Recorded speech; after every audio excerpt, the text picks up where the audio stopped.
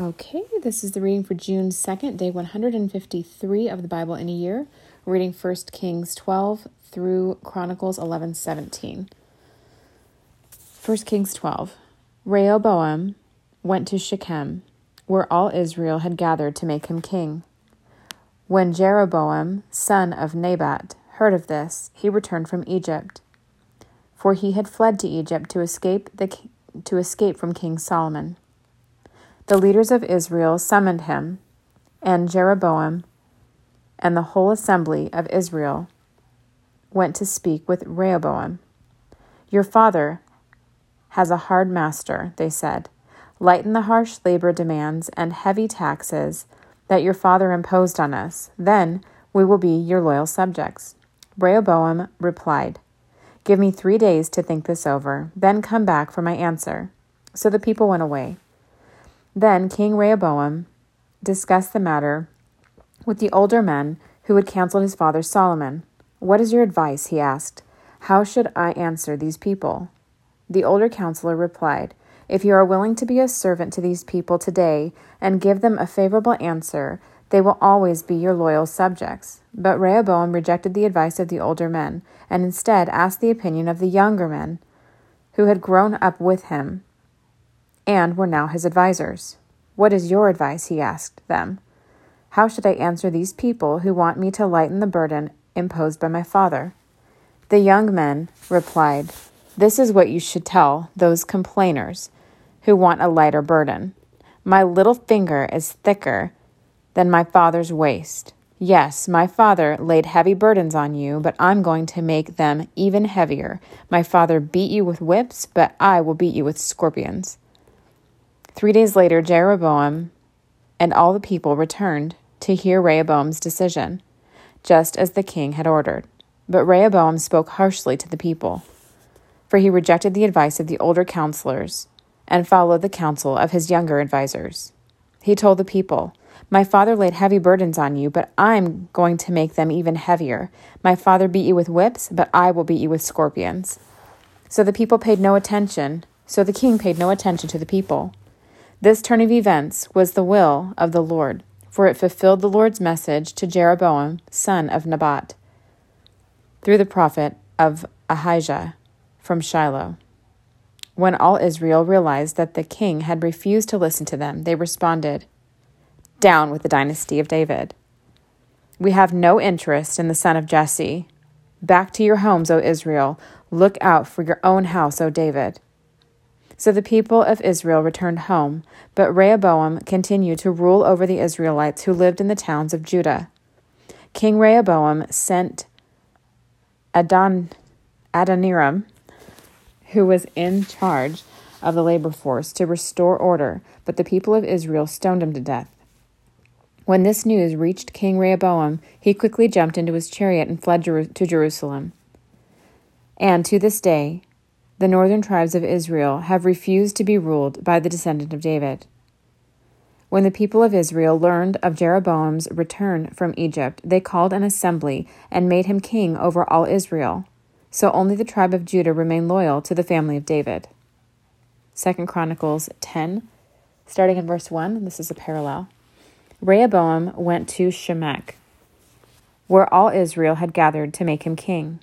When Jeroboam, son of Nebat, heard of this, he returned from Egypt, for he had fled to Egypt to escape from King Solomon.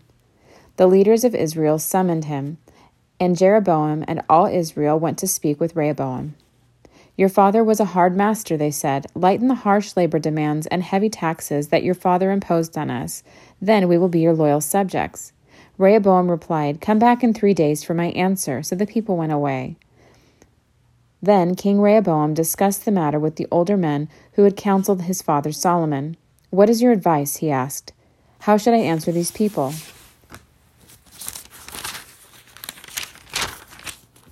The older counselors replied, "If you are good to these people and do your best to please them and give them a favorable answer, they will always be your loyal subjects." But Rehoboam rejected the advice of the older men and instead asked the opinion of the young men who had grown up with him and were now his advisors.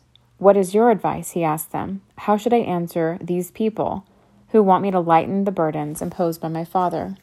The young men replied, "This is what you should tell those complainers who want a lighter burden. My little finger is thicker than my father's waist. My father laid heavy burdens on you, but I'm going to make them even harder. My father beat you with whips, but I will beat you with scorpions." 3 days later, Jeroboam and all the people returned to hear Rehoboam's decision, just as the king had ordered. But Rehoboam spoke harshly to them, for he rejected the advice of the older counselors and followed the counsel of his younger advisers. He told the people, "My father laid heavy burdens on you, but I'm going to make them even heavier. My father beat you with whips, but I will beat you with scorpions."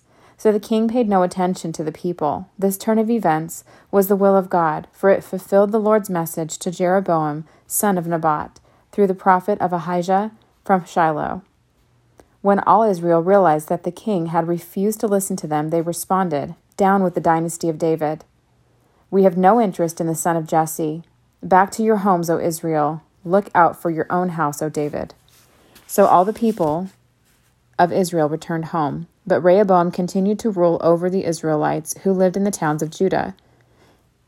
King Rehoboam sent Adoniram, who was in charge of the labor force, to restore order, but the people of Israel stoned him to death. When this news reached King Rehoboam, he quickly jumped into his chariot and fled to Jerusalem. And to this day, the northern tribes of Israel have refused to be ruled by a descendant of David. And now we're back in 1 Kings 12, starting in 21. When Rehoboam arrived at Jerusalem, he mobilized the men of Judah and the tribe of Benjamin, 180,000 select troops, to fight against the men of Israel and restore the kingdom to itself. But God said to Shemaiah, the man of God, "Say to Rehoboam, son of Solomon, king of Judah, and to all the people of Judah and Benjamin, and to the rest of the people, this is what the Lord says. Do not fight against your relatives, the Israelites. Go back home, for what has happened is my doing." So they obeyed the message of the Lord and went home, as the Lord had commanded. 2 Chronicles 11. When Rehoboam arrived at Jerusalem, he mobilized the men of Judah and Benjamin, 180,000 select troops, to fight against Israel and to restore the kingdom to himself. But the Lord said to Shemaiah, the man of God, "Say to Rehoboam, son of Solomon, king of Judah, and to all the Israelites in Judah and Benjamin, this is what the Lord says. Do not fight against your relatives. Go back home, for what has happened is my doing." So they obeyed the message of the Lord and did not fight against Jeroboam. Now we're back in 1 Kings 12, verse 25. Jeroboam then built up the city of Shechem in the hill country of Ephraim, and it became his capital. Later he went and built up the town of Peniel. Jeroboam thought to himself, "Unless I am careful, the kingdom will return to the dynasty of David. When these people go to Jerusalem to offer sacrifices at the temple of the Lord, they will again give their allegiance to King Rehoboam of Judah. They will kill me and make him their king instead." So on the advice of his counselors, the king made 2 gold calves. He said to the people, "Is it too much trouble for you to worship in Jerusalem? Look, Israel, these are the gods who brought you out of Egypt." He placed these calf idols in Bethel and in Dan, at either end of his kingdom. But this became a great sin, for the people worshipped the idols, traveling as far north as Dan to worship the one there. Jeroboam also rejected buildings at the pagan shrines. Jeroboam also erected buildings at the pagan shrines and ordained priests from the common people, those who were not from the priestly tribe of Levi. And Jeroboam instituted a religious festival in Bethel, held on the 15th day of the 8th month, in imitation of the annual festival of shelters in Judah.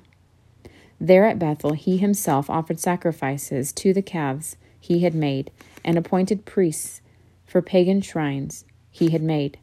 So on the 15th day of the 8th month, a day that he himself had designated, Jeroboam offered sacrifices on the altar at Bethel. He instituted a religious festival for Israel, and he went up to the altar to burn incense.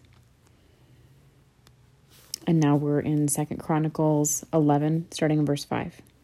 Rehoboam remained in Jerusalem and fortified various towns for the defense of Judah.